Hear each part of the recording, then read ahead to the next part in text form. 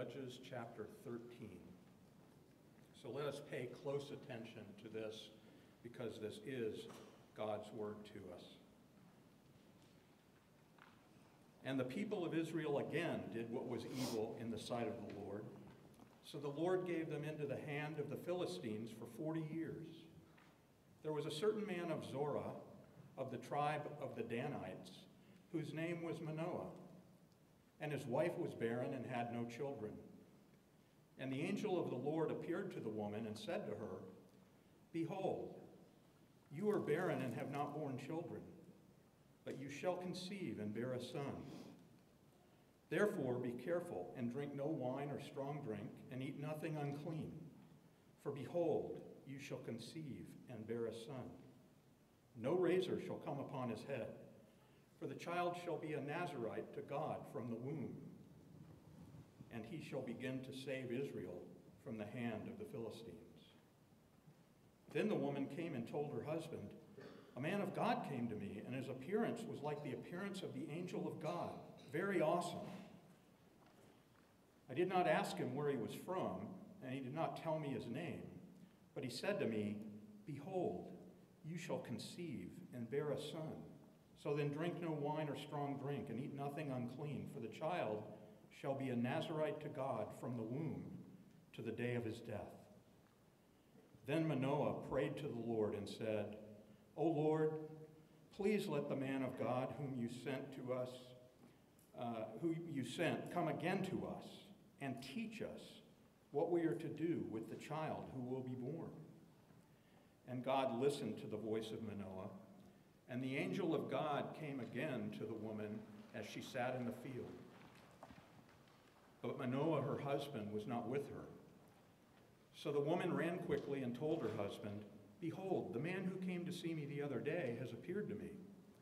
And Manoah arose and went after his wife and came to the man and said to him, 'Are you the man who spoke to this woman?' And he said, 'I am.' And Manoah said, 'Now when your words come true, what is to be the child's manner of life, and what is his mission?' And the angel of the Lord said to Manoah, 'Of all that I said to the woman, let her be careful. She may not eat of anything that comes from the vine, neither let her drink wine or strong drink or eat any unclean thing. All that I commanded her, let her observe.' Manoah said to the angel of the Lord, 'Please let us detain you and prepare a young goat for you.' And the angel of the Lord said to Manoah, 'If you detain me, I will not eat of your food. But if you prepare a burnt offering, then offer it to the Lord.' For Manoah did not know that he was the angel of the Lord. And Manoah said to the angel of the Lord, 'What is your name, so that when your words come true, we may honor you?' And the angel of the Lord said to him, 'Why do you ask my name, seeing it is wonderful?' So Manoah took the young goat with the grain offering and offered it on the rock to the Lord, to the one who works wonders. And Manoah and his wife were watching. And when the flame went up toward heaven from the altar, the angel of the Lord went up in the flame of the altar. Now Manoah and his wife were watching, and they fell on their faces to the ground. The angel of the Lord appeared no more to Manoah and his wife.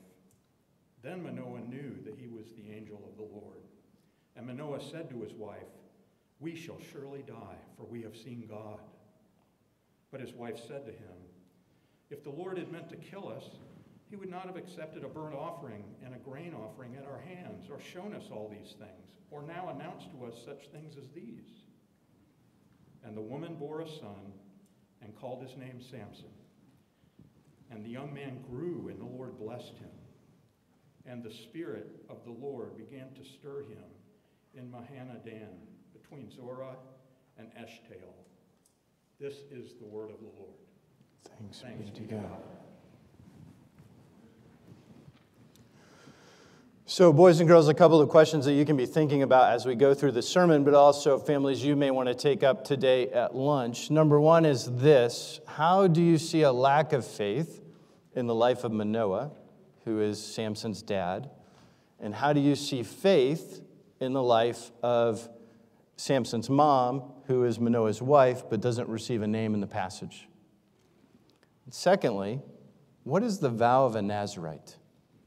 We'll answer those questions as we proceed, but they'd be good discussion topics over lunch or dinner or at some convenient time.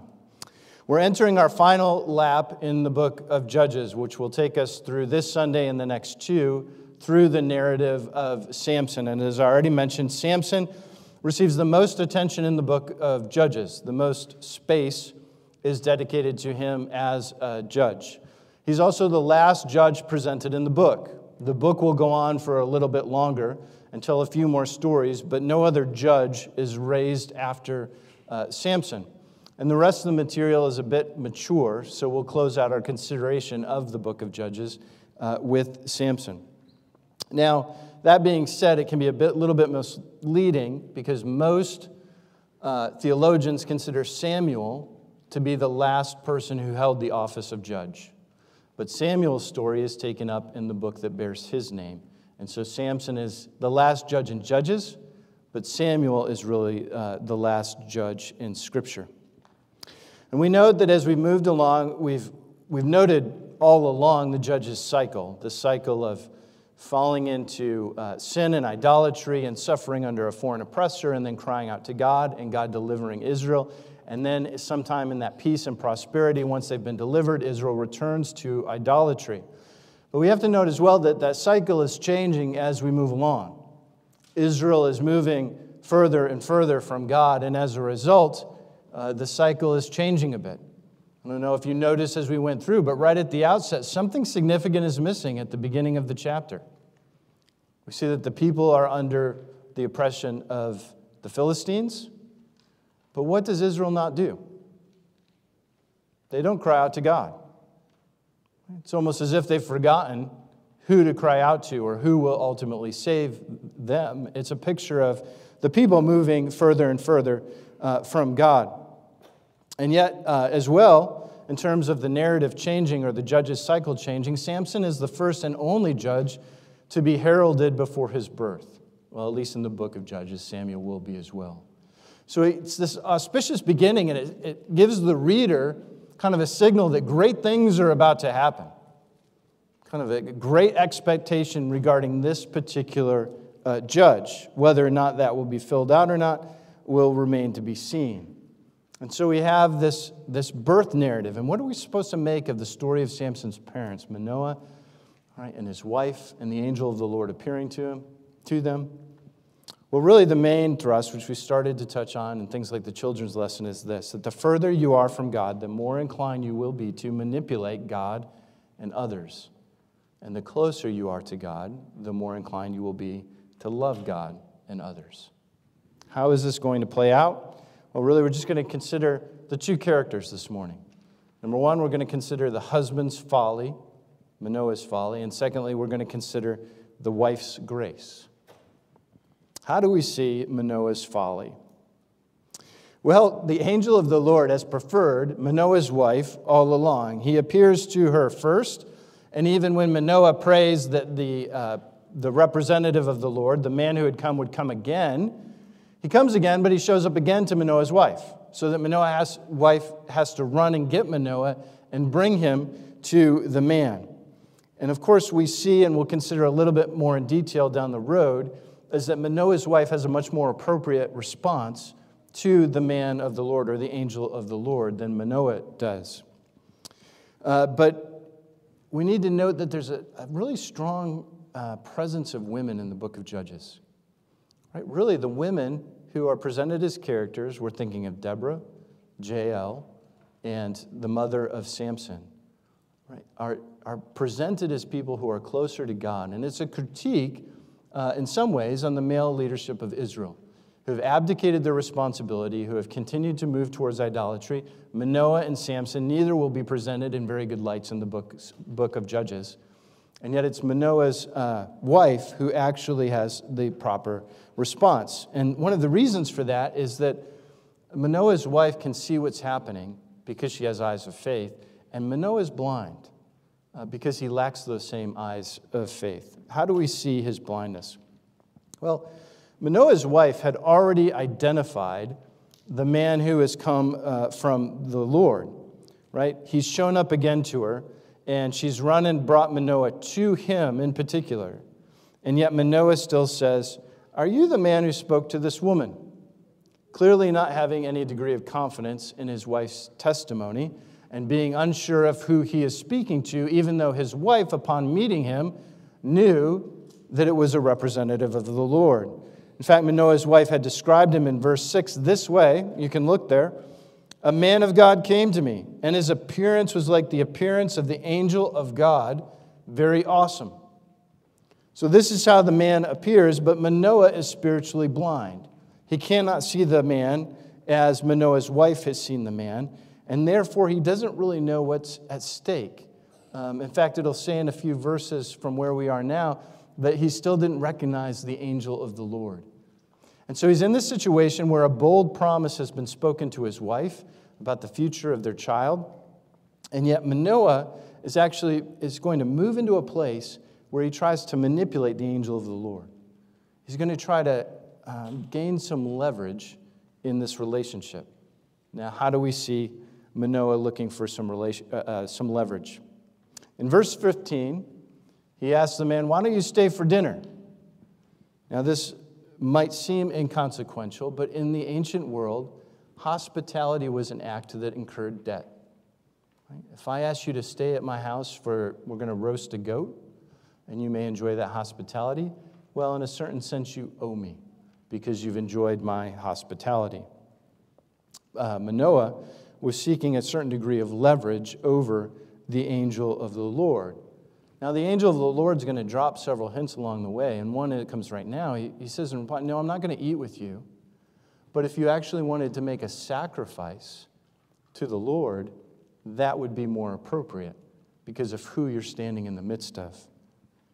Manoah is not quick on the uptake.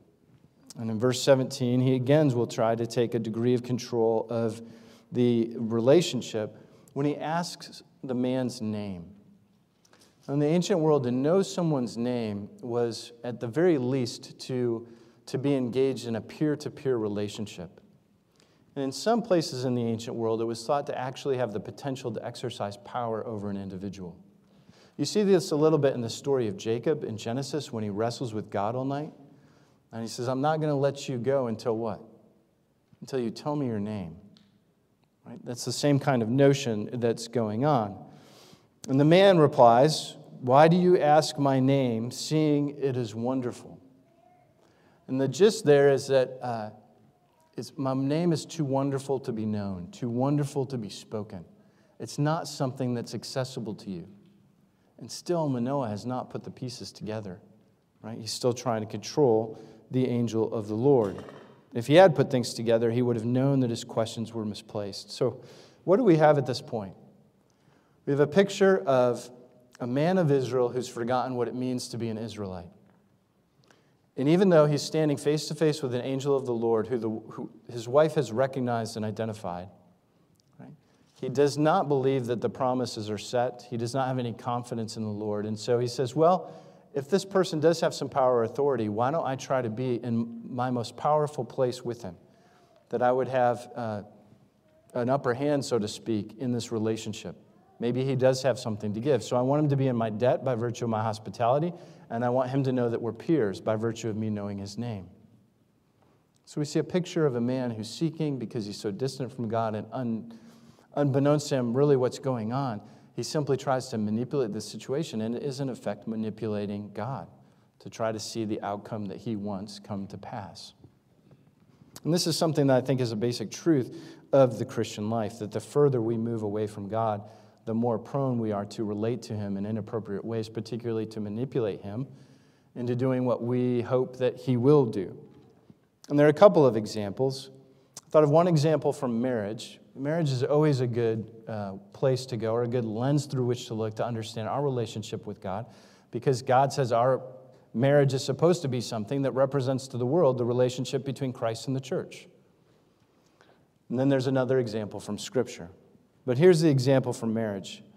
As a pastor, I had lots of opportunity to engage in marriage counseling, and I worked with a couple who we'll call Mike and Marcy.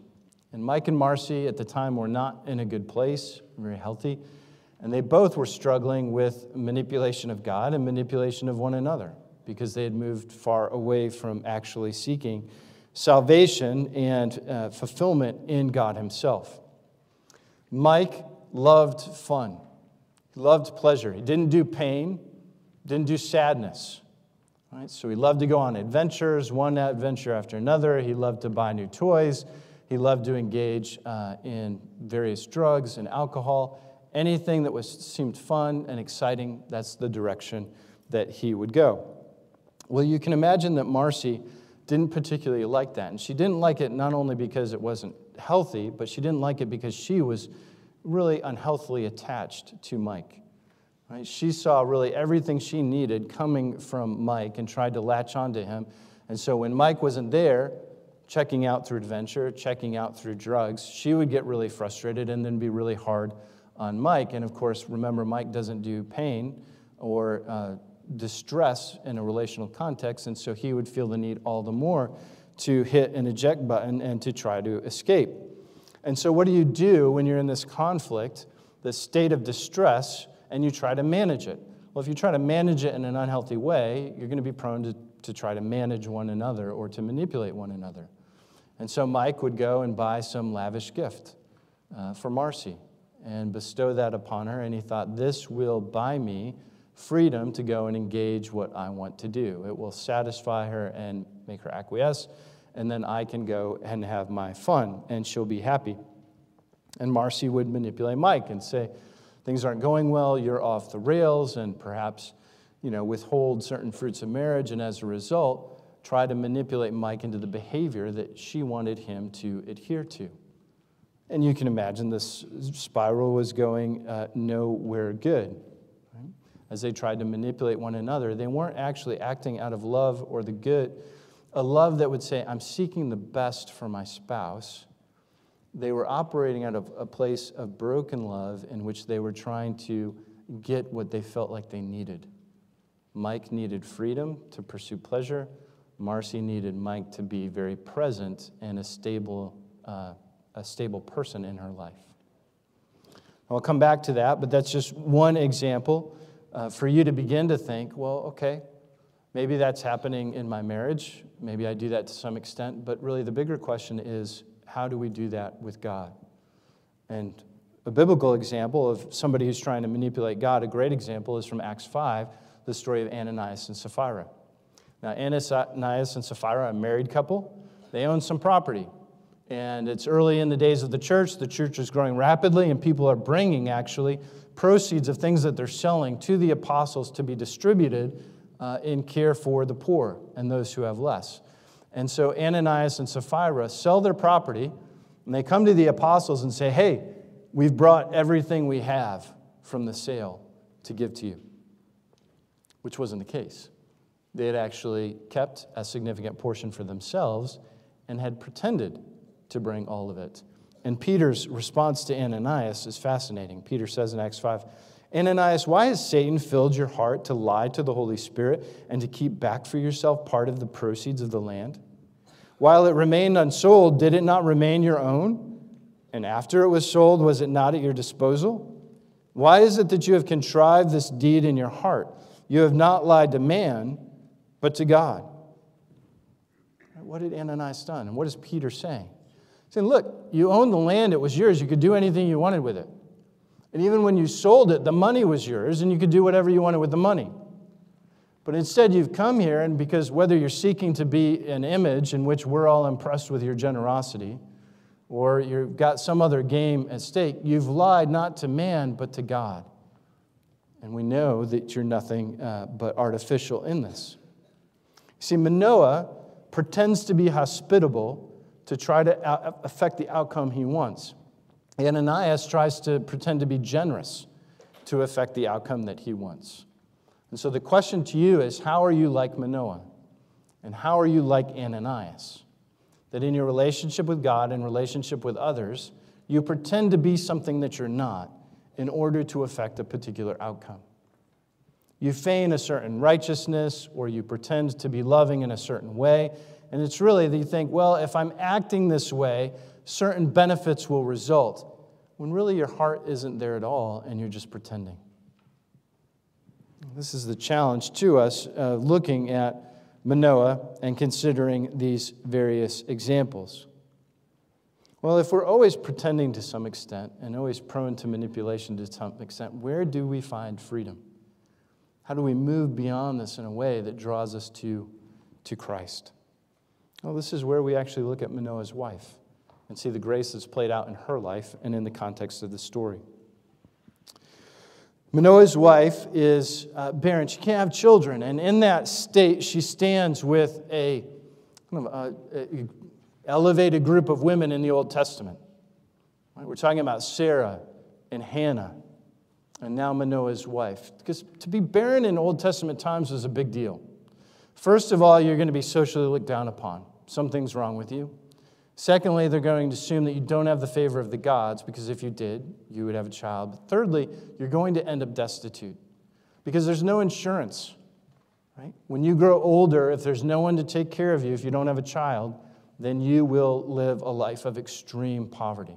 Right? This is why Scripture often speaks of the plight of the widow, right? Particularly the widow who doesn't have anyone to care for her, because there's no social policy that's going to care for them in that place of need. Now, Manoah and his wife, surprisingly, we don't see them praying at all for a child. We don't see them seeking God as we do with other barren women in the Old Testament scriptures. And so in that, they're just like Israel. Israel's not crying for help, even though they've been under the thumb of the Philistines for 40 years.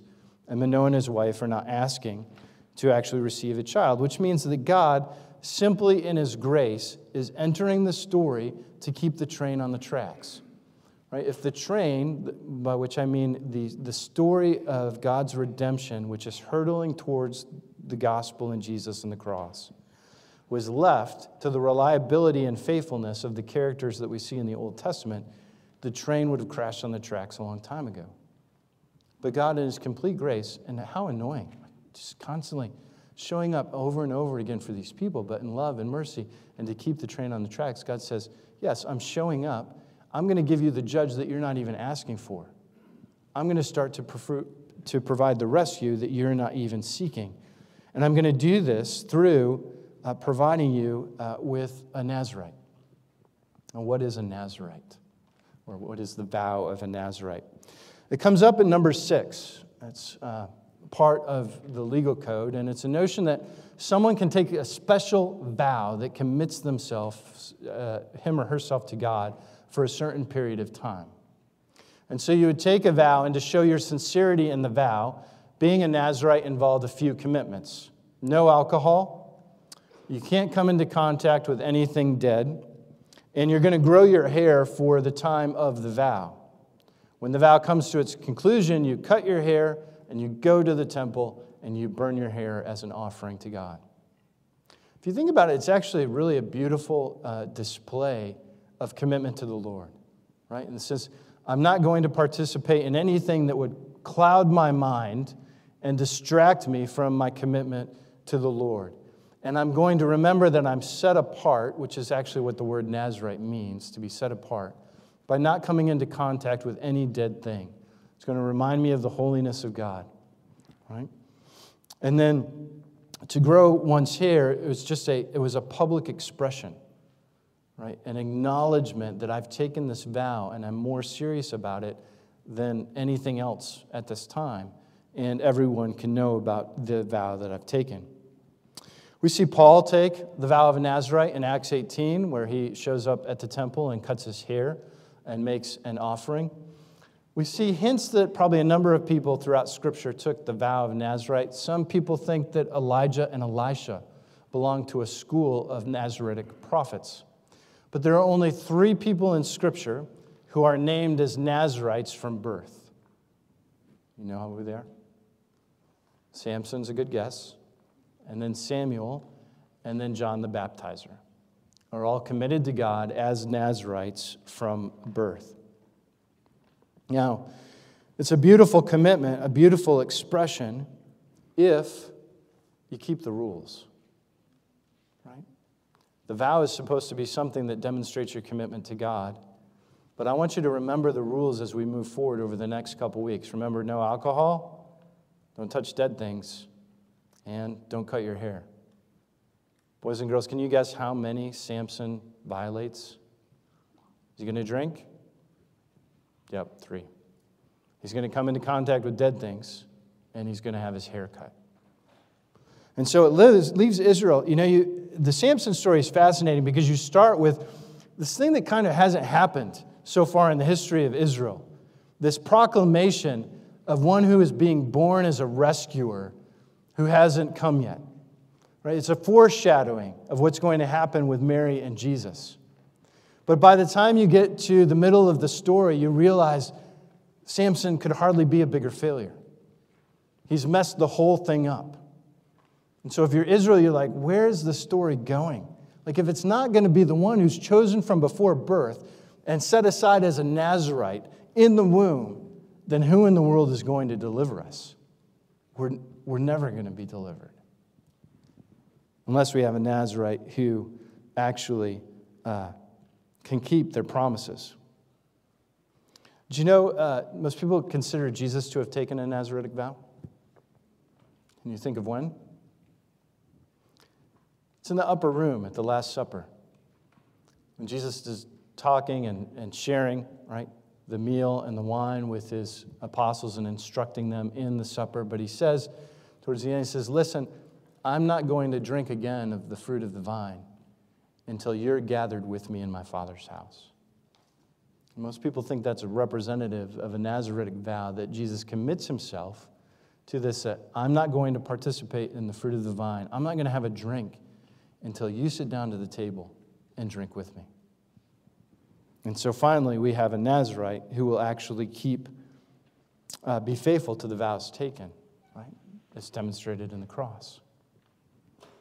And what difference does this make? Well, it would make all the difference in the world. If Manoah knows what we know in light of the cross, right, he would have known that God was utterly for him in Israel and loved them, even though he allowed them to go through difficult periods.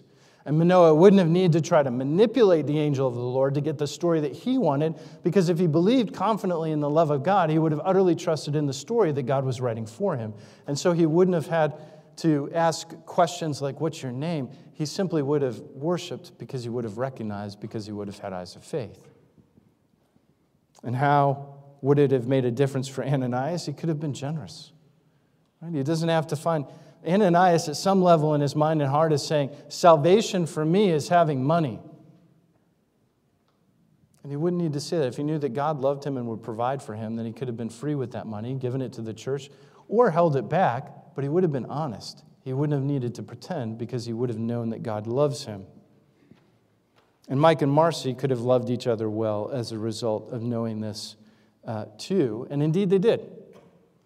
Over a number of years and all kinds of different help, Mike started to realize that he needed to know who Jesus was, not simply as the bringer of joy. And of course, Mike was always misinterpreting the notion of joy. But he realized, I need to know Jesus not simply as the bringer of joy, but as the man of sorrows. If I'm going to be serious about being loved by this Savior and finding salvation in him, then what does it mean for me to pick up my cross? That's something that Mike was not interested in at all. And Marcy came to the place, right, the gospel worked its way into her heart, of surrendering control. I was thinking, you know what? My salvation doesn't come from Mike. It comes from Jesus. And so if I'm turning to Jesus, then I realize I don't need to be in control of Mike. Right? Mike's story is going to play out, and Mike's got to be responsible for Mike and his relationship to God. And as they found salvation not in each other or what they thought they needed from each other and were trying to manipulate each other to get, they were able to actually really be saved. And once one is really saved, then there's no need to manipulate, right? Because every need is met. Every ultimate fear is bound up, and we are delivered.